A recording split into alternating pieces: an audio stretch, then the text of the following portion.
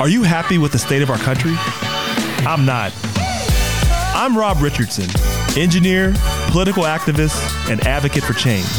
I've spent the last 2 decades fighting for the average person. Disruption is not a compromise. Let's shake things up a bit, challenge the status quo, and focus on what's really important to you. Welcome to Disruption. All right, welcome everybody. Welcome to Disruption Now. I'm Rob Richardson. I'm your moderator. I'm your host. I'm so glad you can join us. You know, you could have been anywhere in the world, but you decided to tune in and listen to me and to listen to us. As always, I want to thank you. If you're watching us on YouTube, please go ahead and hit that like button. Go ahead and write a review. We would love to hear your comments. We want to hear more from you.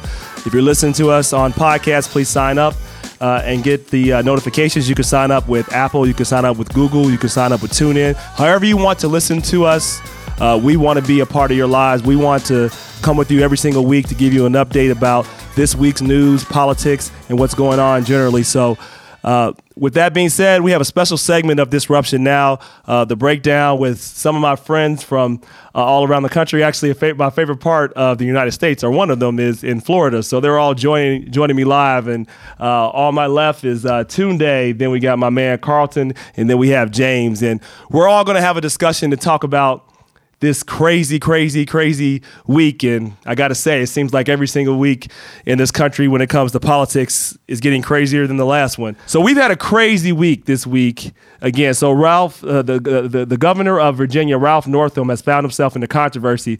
Apparently he dressed his blackface as something that is a lot of politicians, particularly white Southern politicians, they've been doing for a while. And initially when it was reported, there was a picture with allegedly him next to a Ku Klux Klan member, and he immediately apologized, said it was a hurtful thing to do, and can't imagine the hurt that people are feeling. And then, predictably, of course, everyone called for him to resign because it's, as you know, blackface has been something that has traditionally been used to undermine black people, or to make black people feel lesser than, and to use black people as a stereotype to make it easier to discriminate against. But that being said, look, as soon as the resignations calls came in, he said, "Oh no, wait, it wasn't me. He did the Shaggy. It wasn't me. That wasn't me. I have done blackface, but I only did blackface when I was dressed as Michael Jackson." Yeah, not that time. Yeah, that's what he said. But I like to see him moonwalk. I don't know, but listen. That's what happened, and now, first time he said it was him, now he's saying it wasn't him, now he's saying he's only blackfaced a few times. But then it didn't stop there. Apparently, a state senator was found with blackface. The attorney general, who would be the third in line, was found to have blackface. And then apparently everybody's doing this. Like, I really didn't know, but this is something that was going on a lot, and it's something that was very popular in the South. But so everybody now has been immersed in this blackface controversy. And I really want to get the opinion of everybody here. Like, is this a big deal? Should we be enraged? Should he step down? What are your thoughts? I'll let anybody start. I'll go. All right, Carlton. Jump in, man. Jump in.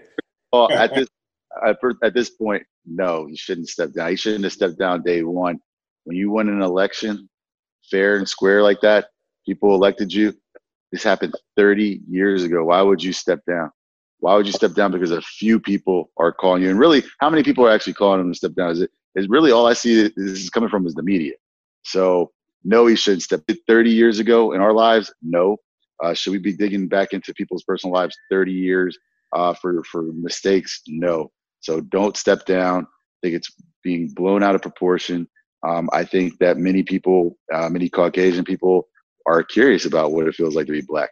And I probably think a lot of them did experiment, even if they experiment in the privacy of their own home. I'm sure just about all of them have at some point. Sure. So, well, I want them to be black with the police. It's a non-issue. Everybody wants to be black to the police call. But I hear you to that. But does anybody have a different point of view? Blackface is not about experimenting with being black. You know, blackface is that there's a certain element of you're mocking, you know, the skin color. You're making fun of it. That's how it's used. You know, it was used much worse in the past. But even if you say it's innocent, it's still a way to make fun, to mock, and so forth. Now, I'm not to say that he should step down. That's something that if he constituents, then he needs to step down. If his people elected officials and the voting public, if he can still work with them, then so be it. We have elections periodically, so they'll have another election and they can remove him then. If it's something that they feel he cannot effectively lead anymore, then that's where he needs to step in and say, okay, well, if I can't do my job, then I shouldn't be at my job.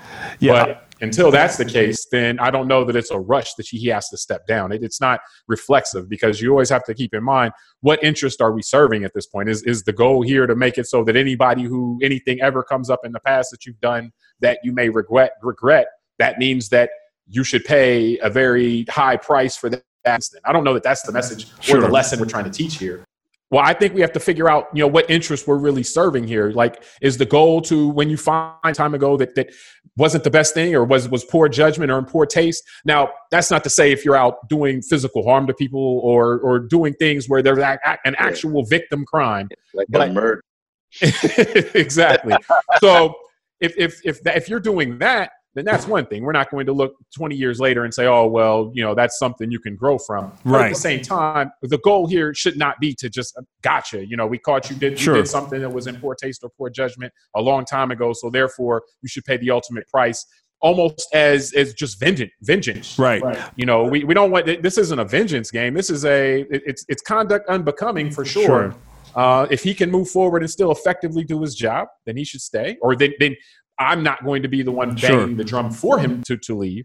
If he can't, it's on him to step down, and it's on his constituents to make him step down. Tunde, I want to go to you, and really, I have a question. Like, was it actually handled well, though? How he handled it, I think, has some questions. Right? He admitted to it in the first place, then he stepped back and said it wasn't me, and I think that kind of insults everyone, including black folks.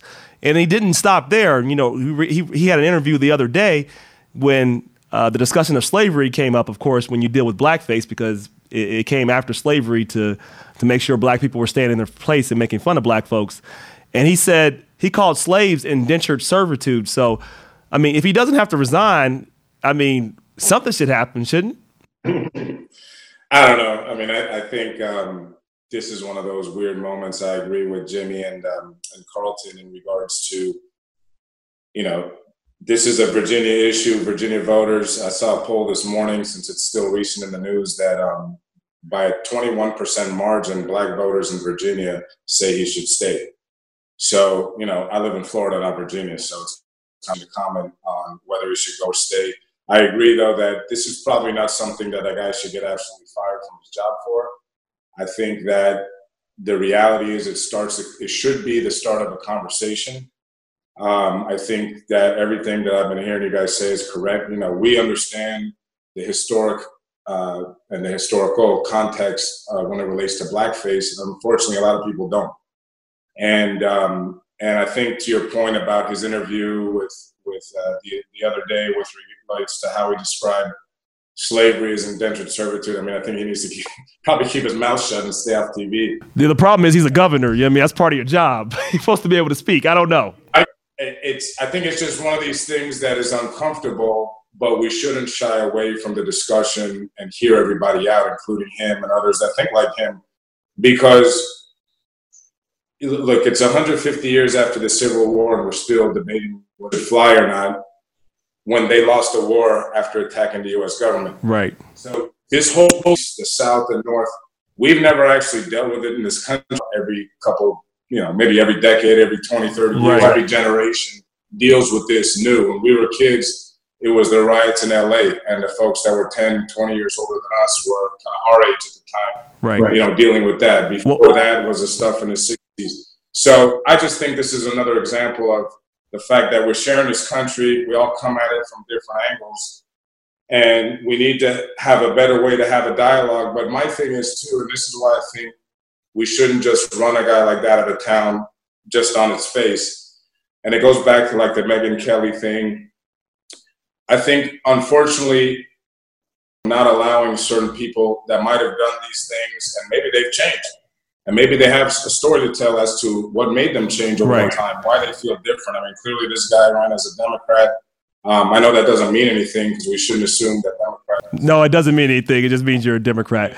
That's why I want to be careful and make that kind of. But I do want to wrap up really quick. Go ahead. No, I was just saying, it seems that unless there's something in the last, let's say, 10 to 20 years of his life that shows that he was actively being racist, then maybe he was just a jackass 20-something kid when this happened. Just like we've all done, I think between age 15 and 25, there's probably more than things that I can count on both hands that I'd be a little bit embarrassed if something came out today. Well, I just think, I agree with that. And just to wrap up this point. There's another point, though, that this does touch on, and that's the issue of respect, mutual respect. You touch on the issues that are still, I don't think the point here or the where we're going with this, or where society or his constituents or the media should be going with this, is politically correct or being politically correct or being offensive. It's about, where's the level of mutual respect?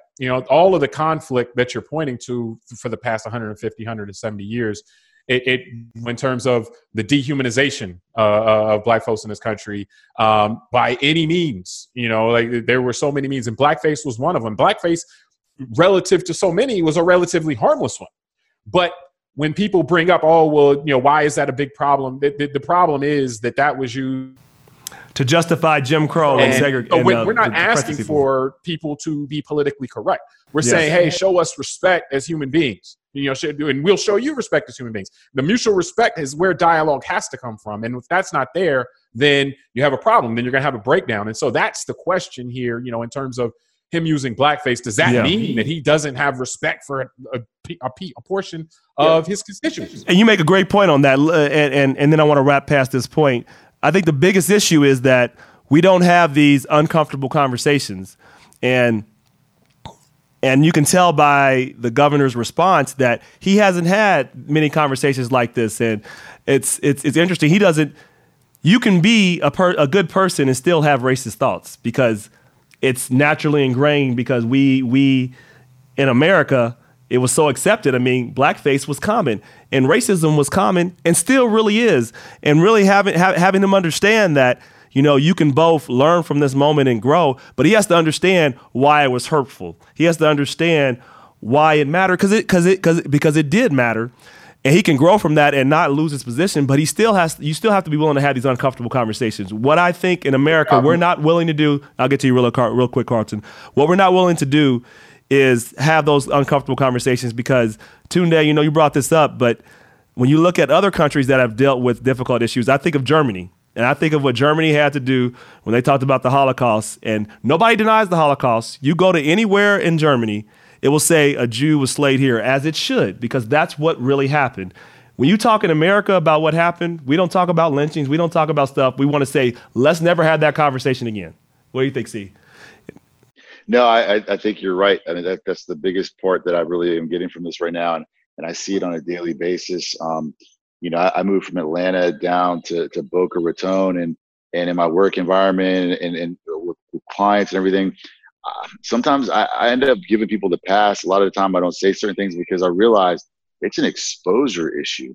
I went to the Boca Resort with my wife on Sunday, and we were walking out to the beach, and I see all these kids. Every time I go to the Boca Resort, I see all these kids running around like without a care in the world. And then I think about, where like my family members are, and the situations where I was raised in and where I went to school. And I asked my wife, I'm like, do you get mad at these kids when they do something like this? Or do you get mad at their parents, or do you get mad at their parents' parents? Because it's an exposure thing, and just like you brought up the governor speaking, I saw the interview where he was talking about indentured servants. And I was like, man, just like you said a second ago, this is an exposure issue. He just doesn't know. He's just ignorant. I don't even get the feeling that the guy's a bad guy. He's just really, truly ignorant to this. But in defense, like he should be more informed, though, right? About Black Lives Matter, they'll make a joke about something new. They'll make a joke about Colin Kaepernick. And for professional and income reasons for my family, a lot of time I have to pick and choose the times when I want to say something. But the conversation would have to be so long and so deep, because it's really an exposure issue. It's a massive ignorance level that's out there, and it goes right down to what you're saying, that the contrast between Germany and the United States. No one ever wants to admit that their uncle might have lynched somebody. You know what I'm saying? When they did. No one wants to admit that their uncle and grandfather got all these KKK pictures in the basement, and whatever, like they do. Like that stuff is literally hidden, and people don't want to talk about it. And but isn't that dangerous? Do you think there's some danger to that, Carlton? The fact that you can not acknowledge something, pretend like it's not there, and move forward. In order to solve a problem, you have to at least acknowledge an uncomfortable truth. You always do. Same thing. But when you do, people don't want to. The indentured servant comment was a window into that.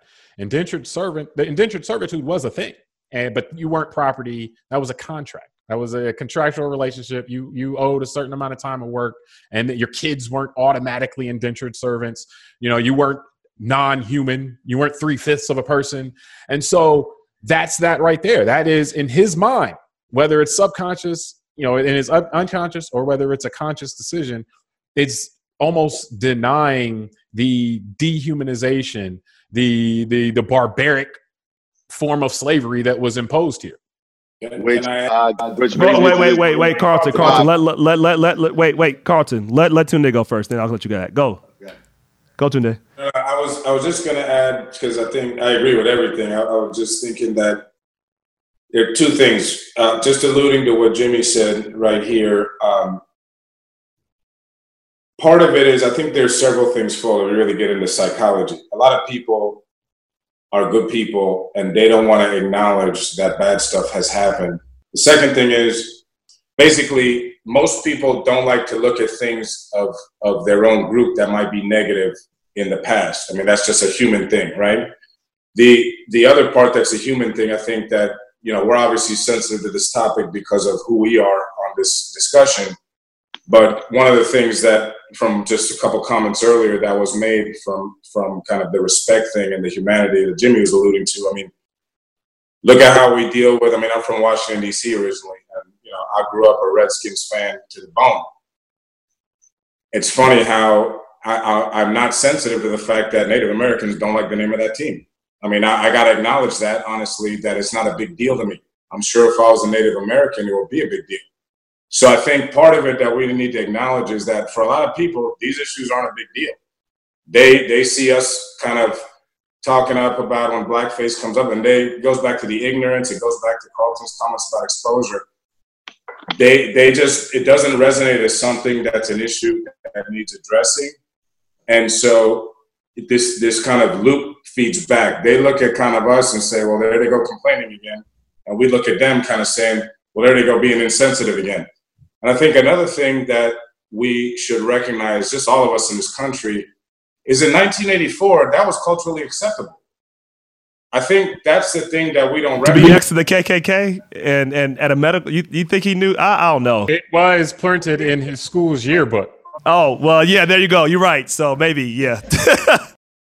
I'm going to make a big distinction here. I don't agree with it. I'm not saying that he should have done it. It was fine. What I'm saying is, unfortunately, that was culturally acceptable in a lot of universities.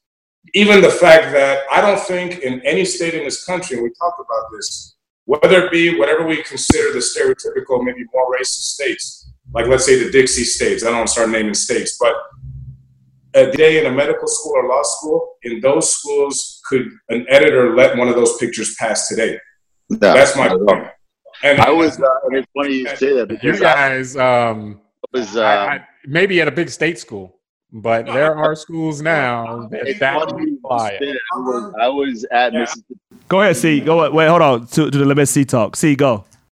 I was at Mississippi State University when I was in 1989, 1990. My dad was over the Senator Stennis Institute. I don't know if you guys know about Senator Stennis, but that was like a big deal. And that we could go on and on about Senator Stennis' path. But I remember many a times walking on Mississippi State University as a 10-year-old on a college campus, a big school, getting called a nigger by truckloads of white boys like you see in the movies, having to run into places anywhere on campus that I ran in Mississippi. And I got tons of other Mississippi stories. So, I mean, this was 1990, right before Terminator 2 came out, so yeah, that's real. That's later than these photos came out. And also going back to what you were saying a second ago, while you got this opportunity and we're doing this podcast, it'd be a great time to go ahead and reach out to the governor of Virginia and get his ass on this podcast. Yeah. You can expose it because he kind of posted it. You know what I mean? not ask for that right now. Well, I'll tell you this, and I know Rob wants to move on, so I'll keep this very short. The mutual respect is not something that is easy or that comes naturally generally. Like, that's something that if we're all going to share this space, share this country, share this, our state, or share cities, or share businesses, we have to make an effort to do that. Like, that's not something that just comes automatically. As Rob pointed out earlier, like, human beings have a natural reaction to something different, land of the free, all men are created equal. And so if we're going to live up to those ideals, we're going to have to make the effort. And that's all of us. Make the effort to try to see things in other people's shoes and to try to approach each other and deal with each other in a way where we can have a common goal and move towards that. And that's with mutual respect. And I guess the harder part, and I'll conclude off of this, is that, none of us here can go and survive and not have to deal with other people in order to be successful. Like, we have to deal with multiple people. We have to deal with white people. We have to deal with many different races of people to be successful. That's not true for the majority. So why would they want to do that? How do we make that happen is something that I guess we're going to continue to have this conversation, because it's going to be necessary for growth. Growth and comfort, you can't coexist. The two are, I think, diametrically opposed forces. If you want to grow, if we want to get beyond this, we have to go to a place where we're uncomfortable. But of course, people don't want to be uncomfortable. So how do we get others? Like, I think we have to do that. You can't live in a African American only bubble in America and be successful. Maybe 2 or 3 people can, but most of us can't. Well, I think some people I'm really kind of proud of finally. For doing kind of what or kind of leading the way. And I hate the fact that they're hip hop artists, but is people like Jay-Z right now, who's finally kind of turning the corner and actually taking it back to the people and forcing people to have to deal with him in his environment, and in his own skin, and getting comfortable with that, and making you be comfortable with seeing somebody like that be successful on a high level. I think that's really important, and again, I'm not joking. I mean, I really think someone like you, Rob, could reach out and get someone like that governor on this podcast and lead the charge with the exposure and education. I agree. That's something we can definitely look into. So speaking on this story, this started off as a controversy in blackface, and it seemed like Governor Ralph Northam was on the verge of possibly resigning, being on the ropes. And Rob, let me tell you one other thing. You asked a question. I didn't, before you move on, you asked a question. I want to make sure that I mention this. Okay. How do we get majorities, which, majorities are that's part of any culture, in any group of people. There's going to be a majority or a controlling group or whatever. But how do we get them to, or the majority in any scenario, to want to participate as far as with everyone, not just amongst themselves? I'll tell you this, the best thing we have going for us is it's built into the country. It's built into our Constitution. It's built into the ideals of this country.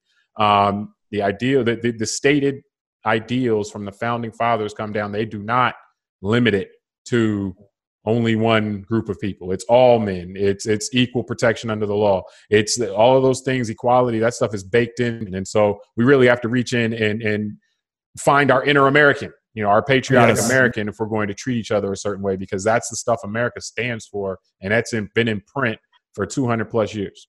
Yep, and it's something, and now move on to the you see, you bring another idea when you leave with such good thoughts. You're right. The ideals have been written in America, but the goal has been to make the ideals a reality, and that has been the beauty and the frustration of this nation. Getting those ideals and those words to actually match in reality has been the ongoing experiment of what we call America. But as you said, the challenge, the comfort has to be let go before, in order for the progress to happen. Yep, that's what's got to happen. So related to this story, of course, this week started off, or the last few weeks, I should say, started off with a controversy centered around blackface and all the people that were in blackface in Virginia. And it looked like there was an easy solution. You had Justin Fairfax, who was the lieutenant governor, who would be able to succeed Ralph Northam, and everyone thought that that's the direction we were heading until more Me Too allegations came out, this time centered around Justin Fairfax. And at first it was one initial claim that came out with someone that he met in 2006, I believe, 2004. In 2004, he met during the DNC convention, somebody he knew, and he said he knew, and he said that they had a consensual sexual encounter. She's saying it started off consensual and then quickly moved to sexual assault. that was out there for a little while. And then the second claim came where someone he knew back in Duke University said that he had actually raped her. And so now you have these two allegations out, and you have people now moving to actually impeach him. And it seems like all the conversation has moved off the governor and everyone else, and now the focus is there. So, this is interesting how this is all kind of played out. But, the Democrats' kind of stance right now in dealing with allegations are zero tolerance, not for conduct. I think everybody agrees with conduct, but their strategy is when there's claims out, automatically there's zero tolerance and the person should resign. My question is that the right strategy? Should that happen? Is there some levels of how to go about this? Knowing that, of course, sexual assault has been out of control for a long time, that these things happen. And more often than not, the allegation, when people put forward accusations, more often than not, the facts have shown, I believe 90+% of the time, is true. But that still doesn't mean it's always true. So how do you go? How should this be approached? Should he resign based on allegations? Should he stay? And as he's calling for, he says he's called for the FBI to do a thorough investigation, and he's willing to submit to that entire process. Should he do that, or should he just do what Al Franken did, just step down because everyone is calling for him to step down? Al Franken, obviously, as many others do, seriously regrets his decision to step down. Even my mom was saying that the other day about Al Franken. As far as this guy, though, hell no, don't step down. Hell no. I'm glad he asked for FBI investigation. Get the FBI investigation. Let's get polygraphs. Let's get everything pulled out, because why is this just coming up now? We need to set a precedent in this country for people who are coming out with allegations. Again, allegations don't come out until someone's having a certain level of success, which is, from what I understand, which one of these ladies actually stated that she felt the need to come out because she saw that he was about to be promoted to a higher level and thought that people should know. No, people should have known the day it happened, the month it happened, maybe 60 days after it happened. After that, you start to lose credibility by the second.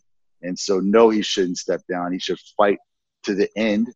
And if it's proven that he's telling the truth and that they're lying, there should be severe penalty for anybody in this country that's doing this going forward, because it's causing too much disruption. And again, why are you waiting until people only have a certain level of success to say something? It's absolutely about tearing people down. It's not about positive change. It's not about empowerment. It's only about destroying someone's life and achievement. And so I think there's no way he should step down. Any different view on this? Guilty. Well, if he's guilty, but of course that's something we will never know. The nature of these things makes it very difficult. I believe there is no right answer. There is no right answer here throughout history. This is a man and woman thing. Women making allegations has been taken lightly or disregarded and so forth. So I actually understand why someone may come out later. Now, I have a different problem with the amount of time. And that's just something that's recognized in the law. It's recognized everywhere that our memories are not foolproof. It's not like our memories work forever to the same degree of recollection. So my concern, anytime you have a really long period in between when somebody says something happens and when they begin talking about it, is how do they remember it exactly how it happened? Do they remember it, in a way that after they've dealt with it and it was traumatic and they deal with it in a certain way, and they may remember it not as bad as it was, or they remember it worse than it was. So the reliability of a memory after you get to a decade or two or three concerns me. The scenario, like, I could truly see that this woman truly believes that she was assaulted now, but didn't necessarily think that the night after. She just thought, oh, well, yeah, he was kind of pushy, but we were in the moment for a year or 10 years or 20 years. And then she sees other people making accusations and them being taken seriously and being hailed as heroes. Her recollection may evolve over time. And so, and he may, along the same line, on the flip side of that, he may look at it at the night of and say, oh, yeah, that was all good. Or he may look at it, oh, I was really on the line that night, and or be adamant, no, I didn't do anything wrong. And so the further you get away from whatever happened, people's memories evolve. And this is, you see this, you can have 10 eyewitnesses of a crime happen, And if you interview all of them the next day, their stories will be closer than if you interview all of them 2 months later. Their stories will diverge. Right. And so that's the concern I have when my memories are not reliable. But I say that, but also acknowledging, I understand why women might be hesitant to come out, 20 years ago to say this. I understand that. And I don't have an answer for that. I don't think there are any good answers. It's just, I always say you have to keep in mind what interest are you serving. Yeah, and I would say this, and I actually want to go to Tunde. We have to know, of course, we're all men, so we don't have the perspective of coming from the female perspective. But when you deal with victimization and sexual assaults, a lot of times you don't talk about it. That's been well documented. You try to forget about it. That's also been well documented. So I believe in due process too.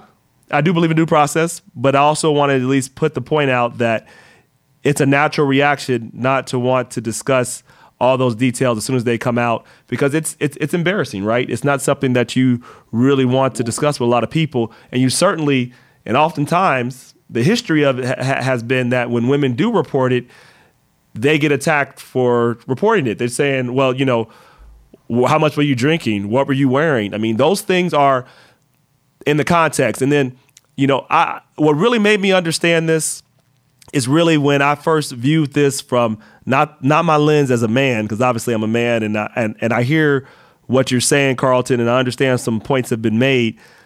But when people explain it to me in the forms of how racism is, because, a lot of times that's what we just talked about, white people don't understand what are you guys talking about. And they don't understand the privilege you have by simply the color of your skin. There's a privilege we have as being men. That's a fact. And it's a privilege that we have to know when we come in the room. So there are things we don't fully understand because we never have to go through a situation of worrying about being attacked or worrying about somebody trying to take advantage of us in that way. Generally, though men are sexual assault victims too, but generally more often than not, it's men attacking women. Well, Rob, though, I would want to just say one thing. It seems like that we do have to worry about being attacked. We have to be worried about being attacked by someone 20, 30 years later who doesn't want to see you rise to a level of success and wants to put that out there. I mean, funny, many of the women that I speak with, whether it's at work, whether it's a client, whether it's on the street, are saying the same thing right now that I'm saying, which is that this is absolutely ridiculous. And so it's not just women who are saying this and everyone agrees with them. There's many, many women who don't agree with them. And just like in the case of Brett Kavanaugh, there was many women supporting Brett Kavanaugh. And now some of that stuff has been proven to be straight up bullshit that they were saying. I mean, it was all partisan politics. But look, that guy got a raw deal. Now, he got confirmed, but he got a raw deal. He's in the Supreme Court. I think he's fine. That was an attack on his character with no validity, no substance, no proof, no nothing. And you see what happened. He got confirmed. And what happened to those people? They're in the past. They're forgotten because there was nothing there to prove what they were saying. And many women supported him, and many women still do. And that was a big issue. It was a big issue that also turned out in the polls because many people went to the polls angry about Brett Kavanaugh. So. Tunde, you have any thoughts on this? It's an interesting. I mean, look, it's like the other topic, right? Like I think you made a good allusion to racism. I mean, if something happens, unless it's obviously something as obvious as a rape or something that was definitely forced. I think a lot of times, to Jimmy's point, there could be things that happen and then are interpreted a different way from both sides. I mean, when I was young and single, there were times when I was uncomfortable after something with a woman, a couple days later, when I thought about it, and I kind of thought, man, you know what? I kind of didn't like the way that went down, but you let it go for whatever the issue was. And and what I mean is, I'm not saying what I did to somebody. I'm saying what the way that I might have been treated in a situation. So, and not to say that it was something like aggressive in the nature of what we're saying that these women allegations from the men. I'm just saying in general.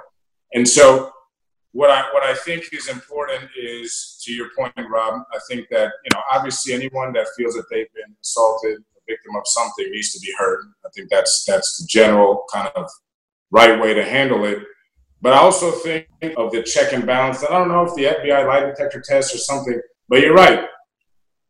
A guy gets into a position, like we're talking about this guy now in Virginia, he's lieutenant governor.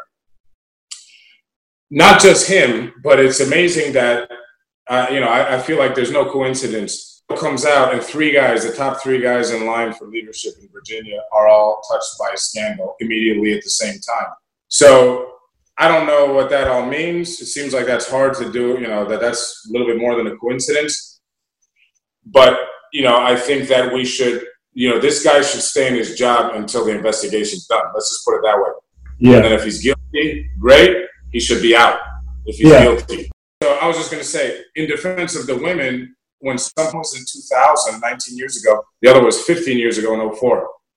I don't know how they prove that it happened if it did happen so long ago. So that's why I just don't know. This is just one of those weird ones that I think obviously everybody should be heard. It should be taken serious. Right.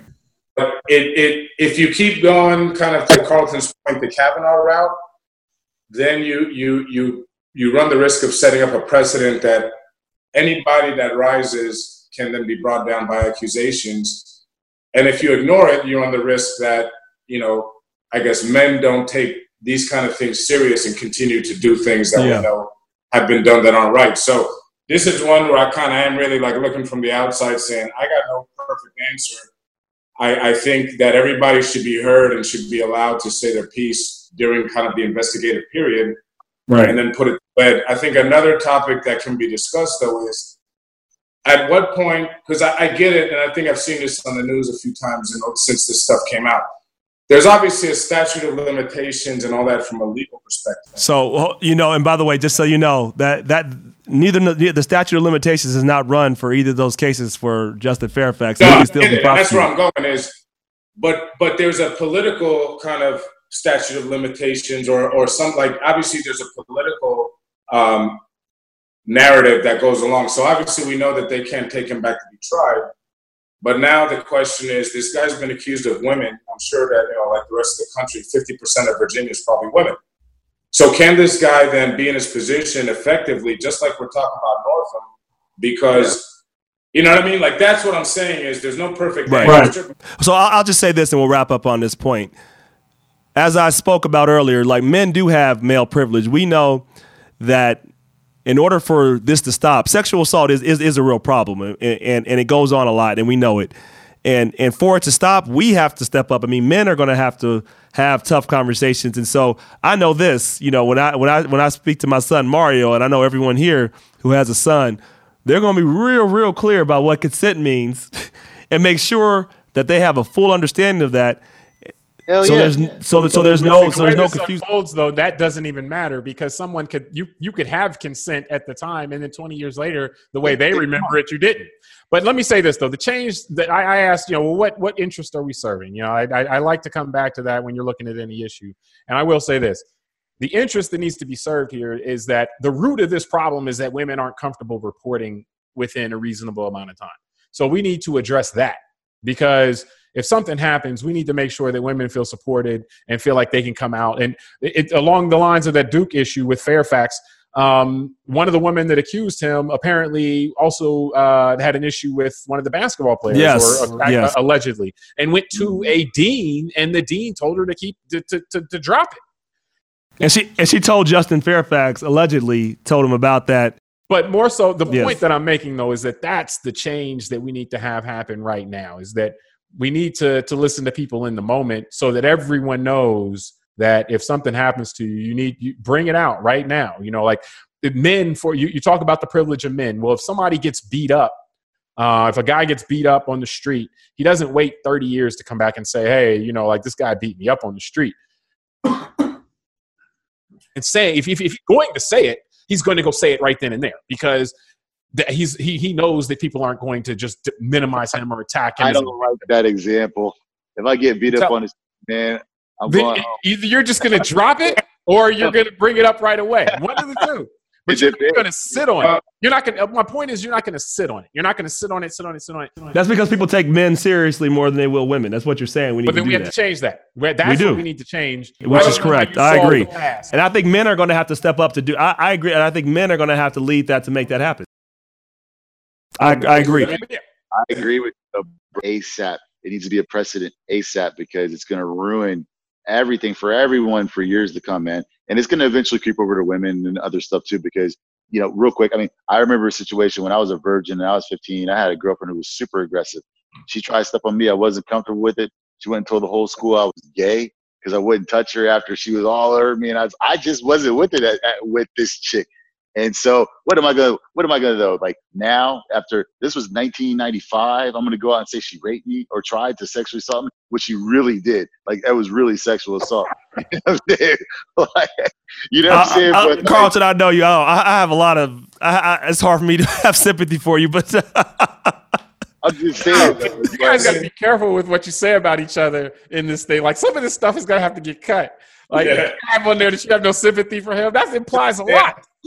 I just said I know. But she really, it doesn't. What does it imply? It doesn't imply that much. I just say it. I'm not saying it. I'll tell you afterwards. Sexual assault, but I'm just like, come on, man. Like I'm almost 40 now. You know what I mean? You're smiling as you say it, bro. Make light of it, but it really happened, and it would probably be more sexual assault than some of the things I heard about, like in the Brett Kavanaugh case, where someone showed their dick in Truth or Dare. Like, oh my God. But was she stronger? Okay, fair point. But was she stronger than you though? Didn't you have the power? I mean, big, bro. Are you saying she overpowered you? When I was in high school, bro, I was 170 something pounds, skinny, still growing into my body. How big was this? Never mind. This is too much. This is not. Yeah. Let me add this though. I think that from this discussion is interesting because I think you guys are all right, and I think this is a cultural thing. Again, this is like the blackface thing because you make a good point. We were in college, let's say 20 years ago, and we all look without even having to talk shit and make jokes about it. We all know that college dorms could get crazy, and that's just the way it was. And you're right.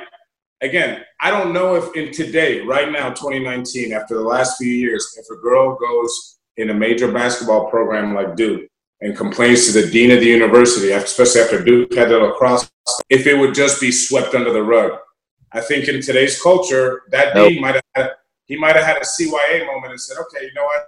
Have you been paying attention like to Michigan State and Baylor? Like, come on, man. Like, no, I get it. Look, I get these it. Are like, this happens all the time. No. Which is why this gives credibility to some women when they're in this moment. I mean, we just got to see both sides. That's what you have to eliminate. But let me finish. Do you think that's going to happen again in Michigan? My point is that just like with racism, this is all coming, it's changing. We're in the middle of that change. You're right about Michigan. And look at the Catholic Church. Who would have thought that the Pope last week, that the Pope would have admitted that the nuns have been sexually abused and mistreated for all these years? He came out and just said, yeah, this has been happening. We're shifting the culture, and this is the problem.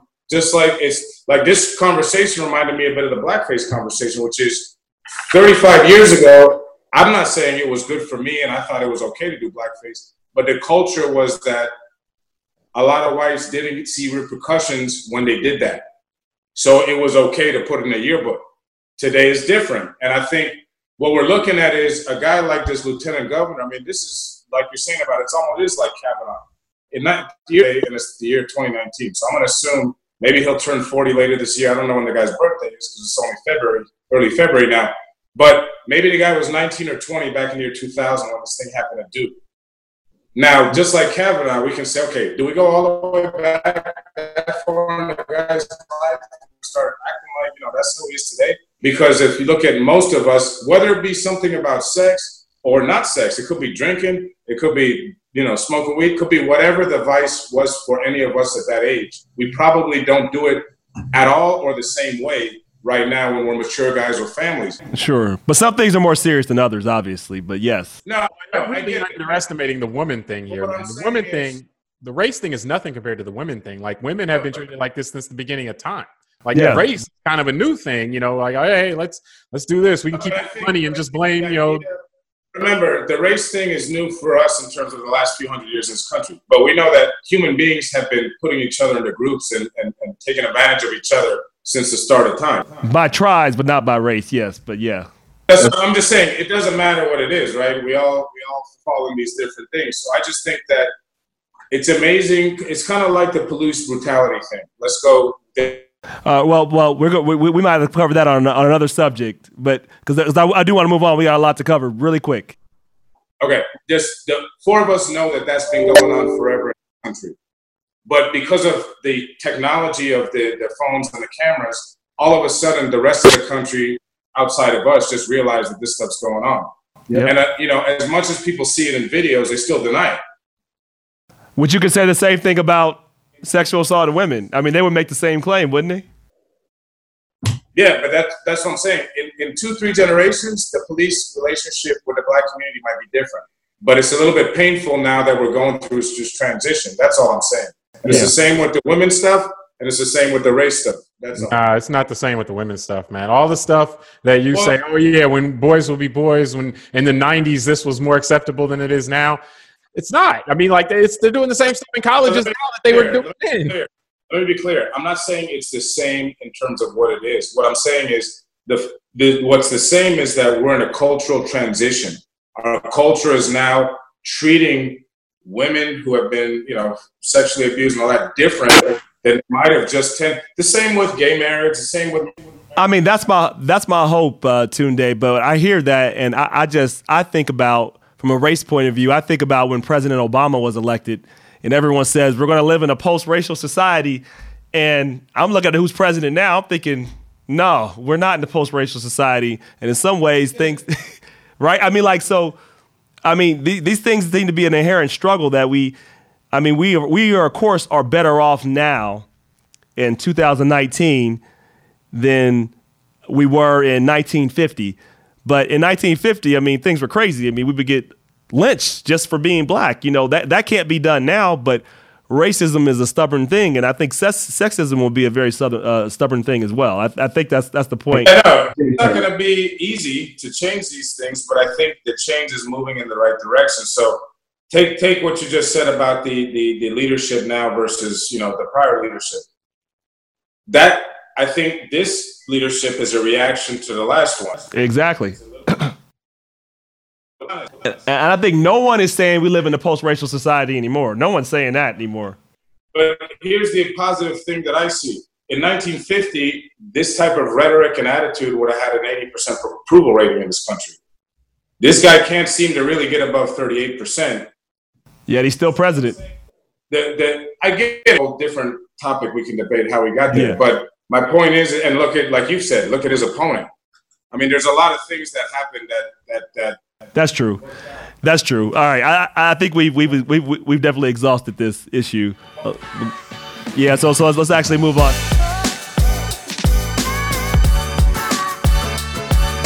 All right, now we got our disruptor of the week. Our disruptor of the week is Jeff Bezos, who is the founder of Amazon, the richest man in the world, and he found himself in a little bit of a controversy. So, if you want to threaten somebody, you might not want to threaten the richest man in the world, because I don't know what you can really do about that. So, the National Enquirer came out trying to threaten him and said that we have evidence on you, allegedly, with his mistress, Laura Sanchez, who's a former correspondent with Fox News. Don't know if that's relevant, but it is what it is. And they said, well, look, we're going to release this about you. We got pictures of your Johnson. We got pictures of your selfies. We got pictures of you naked. Allegedly, we got pictures with you and your mistress. Now, if you don't want this to come out, you might want to arrange a deal with us. And, he's thinking, nah, I'm going to go ahead and pass. And he said, instead, I'm going to hire an investigator. And he told the investigator, money is no object. Figure out everything about where this came from. And so he went after it hard. And then he wrote a public letter saying, yeah, this might be out here, but these people have an agenda. They're coming after me. And if they could come after me, this is a good point. This is a good point for everybody. Look, if you got pictures with your privates out there and you're sending them over the internet, If they can get Jeff Bezos pictures for a man who's worth $170 billion, they can get you. So he's coming out and he's fighting hard, and he's saying they're coming after him as politically motivated because he owns the Washington Post. And the Washington Post, of course, has been critical of the Trump administration, which is very close to the National Enquirer, which is also, the National Enquirer is also close to the Saudis, apparently. And of course, the Washington Post is now has been criticizing the Saudis quite a bit because they believe that their journalist was murdered by the Saudis. I mean, you cannot make this stuff up. This is like we're in a Shonda Rhimes story or something, but this is America in 2019. This is where we're at. And Jeff Bezos is saying he was already a disruptor. He started Amazon. And I got to say, it's rather ironic that he's talking about invasion of privacy when we all know you go on Amazon, they know everything you've done on the internet. So Jeff Bezos is the disruptor of the week. So, James, why don't you tell me your perspective on the disruptor of the week? What do you think about this whole situation? And what does it mean for the rest of us that Jeff Bezos is going to have his privacy dealt with and actually intervened? And what can we learn from this? You need these types of things to be challenged, and Jeff Bezos definitely has the means to challenge it. The investigative journalism is a very important part of any democratic society, but investigation for extortion into people's sexual, their relationships or whatever, that's not the way that tool should be being wielded. We want you to back off of your coverage of this murder, or we want you to talk more, be more, use kid gloves with the government. Those aren't interests that need to be served by investigative journalism. We need to know, what people are doing in the government that are wrong, or people that are corruption or things like that. That's where investigative journalism needs to be employed. Not investigative journalism to look at a dick pic of the owner of a company is ridiculous. And so I'm glad he's pushing back. I hope he embarrasses them, and I hope he costs them a ton of money in legal fees and in a judgment. Yeah, Carlton. Man, I think this is a great case of a billionaire not knowing maybe he's a billionaire, because maybe I'm not articulating that properly, but I think he should unleash on them. I think he should unleash and show the world what it means. That's why I don't think he should also have any shame about what he was doing behind the scenes, because what's the point of being a billionaire if you have to have shame? And I really didn't even – it's just so funny to me now that the National Enquirer is even something that we're mentioning, because, all I think about National Enquirer is just the growing this stuff anyway. How's this place – and as a president of the United States, since we brought that into it, why would you even want to be in association with someone like that? It's just the fact that you're associated with that is so scummy and shitty that it's just a joke. And so, like Jimmy said, I hope that he unleashes everything on these people. And I'll take it a step further than what Jimmy says. I hope he shuts them down. If I was Jeff Bezos, owner of Amazon, right, and the richest man in the world, I would use everything in my power to shut these people down by any means necessary. And I wouldn't operate within the United States legal, show them what you got, man. It's ridiculous. And who cares? I think it's ridiculous. Yeah. And again, we need to set precedent into going into people's personal lives. I don't care what Jeff Bezos does and how many dick pics he sends. He's not sending them to me or my kids. So who cares? Tunde. As long as it's consensual. Yeah. That point. I with Carlton's point about, we all know the Enquirer is just a sleeves bag full of crap, kind of publication that's on every newsstand in the supermarket, and no one ever believed anything they said. And I just, the fact that they're here in the middle of this story is just amazing. So I think it speaks to a lot. His accusations are very interesting. If they play out to be true, I think that'll open up a whole nother can of worms. But here's what I find amazing. You got the wealthiest guy in the world who got there that way by running the biggest e-commerce site in the world. And it shows you about, I guess, men in general, all of us. The guy still couldn't control his impulse to send naked pictures online when he probably or at least couldn't find a way to do it without getting hacked. Wow. Yeah, well, hold on. What impulses does he need to control? Like that? That's what you do nowadays, apparently. People do that. I don't do that. That's my opinion. I think in my own life, I think there's certain things that I wouldn't do, no matter if I'm a billionaire or not a billionaire because I understand that there's no privacy anymore. It's just, I wouldn't do that. But I bet you there's more people that are doing it. Of course, so I don't know that we should put our sensibilities onto him. I mean, a lot of people do that stuff. If you want to do it, that's fine. The issue is that they're hacking it, and they're trying to use it against him. I get it, but that's the point, right? Like, you would think that he, of all people, would know. It's like Anthony Weiner as a congressman that was. Nah. A billionaire is not a congressman. I am with Carlton on this. You're a billionaire, man. You can take a dick pic and put it wherever you want, as long as it's consensual. Like, yo, I'm just damn satellite and send it to everybody in the world. You know what I'm saying? And say, yeah, that's what's up. You know, that's $170 million or $1 billion. Oh my God. Okay. For real, dude. All right, wrap up. We got to wrap up. Go ahead, finish it up. And think that we have to be PC or classy when it comes to this. No, if I'm Jeff Bezos and you extort and threaten me and you're part of the National Enquirer, I'm not only taking you out, I'm also taking down who the fuck reads the National Enquirer? Let's talk about that. Let's put that on the stage too. So anybody associated your readership base, you read the National Enquirer, you're a dumbass, okay?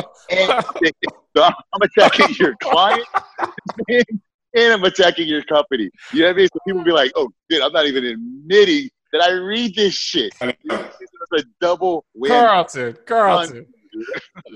Take it easy on him. All right. Don't let Carlton be a billionaire. We'd all be in trouble. Jeez. He's a $1 billion company. This one for sure. So, no mercy, dude. No mercy. Because, we're not, by the time I'm done with you, you have no readership anymore. No stupid people are going to Publix lines and picking up your magazine anymore. It's over.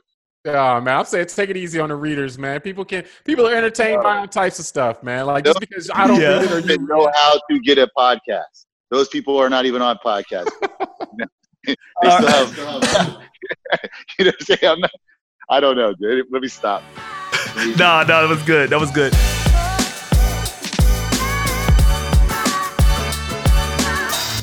Are you serious? So we are now to our segment, Are You Serious, as we wrap up here. And our Are You Serious segment deals with Liam Neeson, who is promoting his new show. And by the way, I'm a big Liam Neeson fan, love Taken.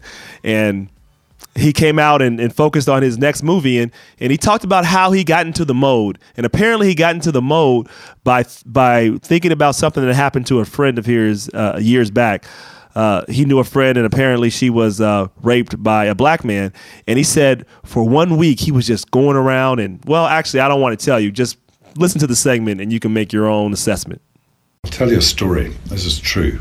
I'm not going to use any names, but I was away and I came back and she told me she had been raped.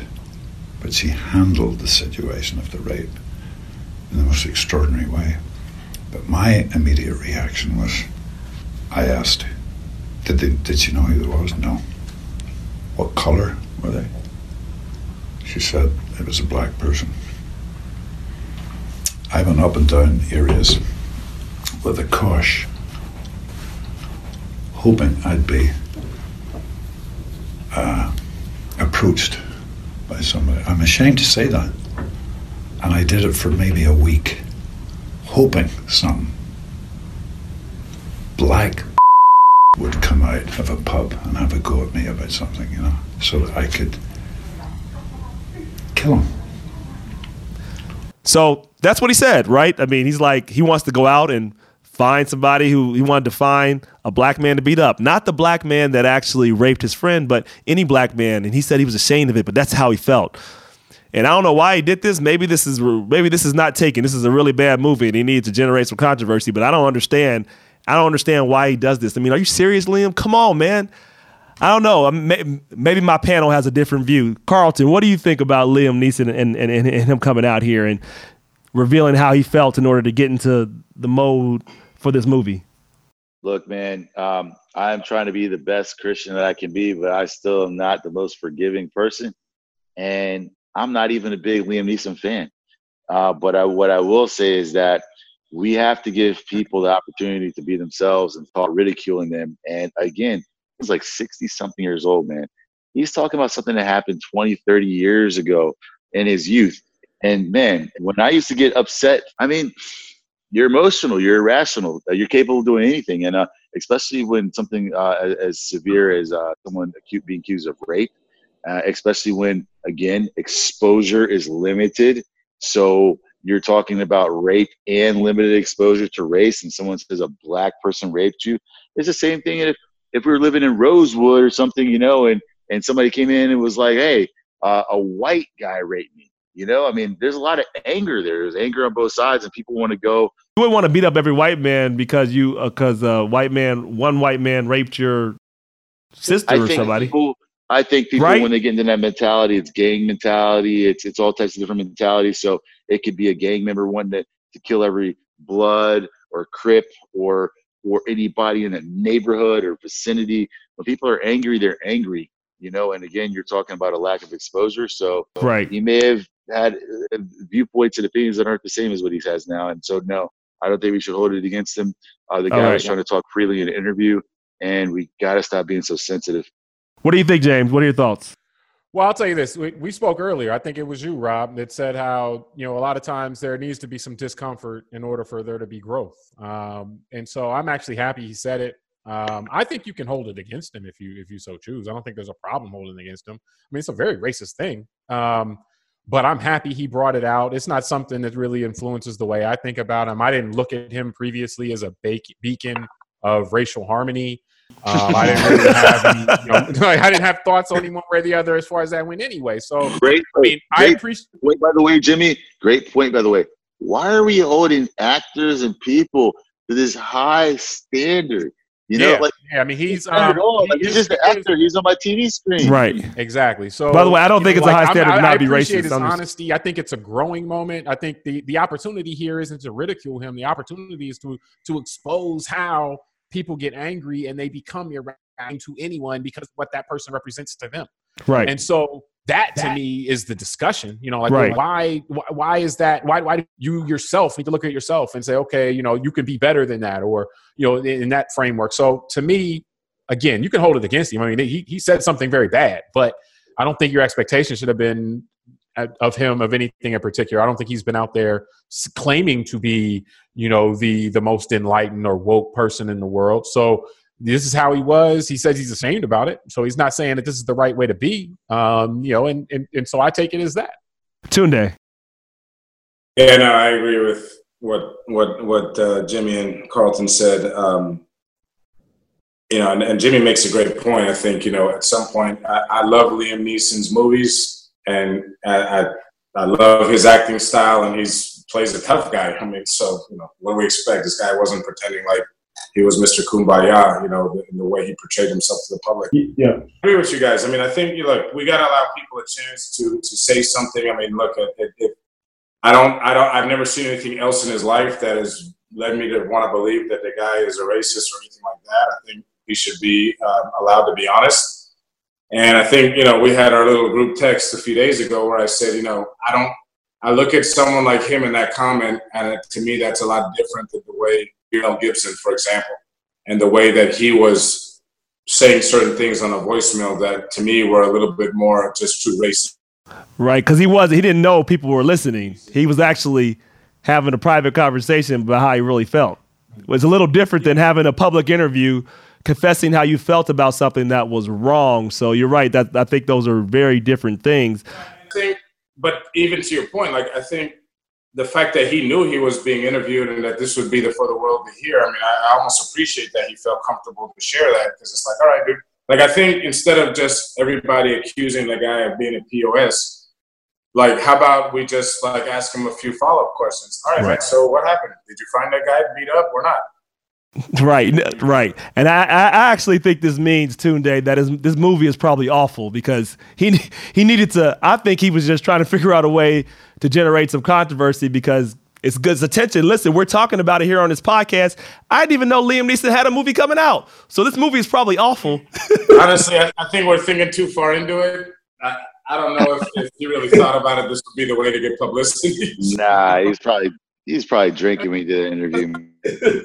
Hey, but listen, look, I knew he was being honest. I mean, go ahead, Jimmy. clearly we think something, like everybody's, voiced their opinion as far as, really saying it's not something where you should jump down his throat. But I do think you should give space also to the people that might have been offended. And I don't think this should become where we're saying that they shouldn't be offended. Like, if you're offended by that, you're offended by that. I don't think that everybody has to be offended or everybody should be offended. I mean, some people are, some people aren't. Like I said, to me, what the place to go, the way to move forward from it, though, is, to understand and appreciate that this type of discussion can help move the dialogue forward, so it can be a positive. And if you want to focus only on the negative aspect of what he said, that's your choice. But I think the focus actually and the energy is better directed on how you can actually use this as a tool to move dialogue and go towards a place where people can learn from these types of things and no, that's so we got it very, very quickly, like 30 seconds that we got to go. Yeah, sorry, just to rewind. I mean, again, I think a lot of the conversations we're having in the media and on podcasts like this and things of this nature are very actually un-American. You know what? Mel Gibson is welcome to say whatever he wants on his girlfriend's answer machine. I don't really care. Let them know if we want to go see his next movie or not. I do, I like Mel Gibson. I don't really care what he says to his girlfriend. And he has every right to say what he wants. He does. And we have every right to have a response that he may not like. Upset, though. People have a right to be upset. Exactly. And we have a right to boycott his movie. I think we need to fight sensitivity. And I think what blacks need to admit, African Americans are sitting behind behind closed doors and saying some pretty racist shit themselves. So it's really all around. If people are expressing themselves and then, they say things they don't mean and they come out of it or whatever. And I think we just need to ease up a little bit and have more dialogue. I still like Mel Gibson. I didn't really like what he said on the phone, but hey, it doesn't stop me. I'm start what I got to do. And so I think people need to just be less sensitive and just talk a little bit more. All right, we'll have Carlton have the last word there. Disruption now with the team on the breakdown. Look, we're here every week to really make you a little bit uncomfortable, to push the status quo and make sure that we are engaging in thoughtful conversation. We're going to do it every week. We're glad you could join us. Again, you can like us on YouTube. You can subscribe on any podcast. I'm Rob Richardson, James Keys, Carlton Washington, Tunde. All of us, we're glad that you tuned in, and we look forward to seeing you next week. Thank you. All right, thank you.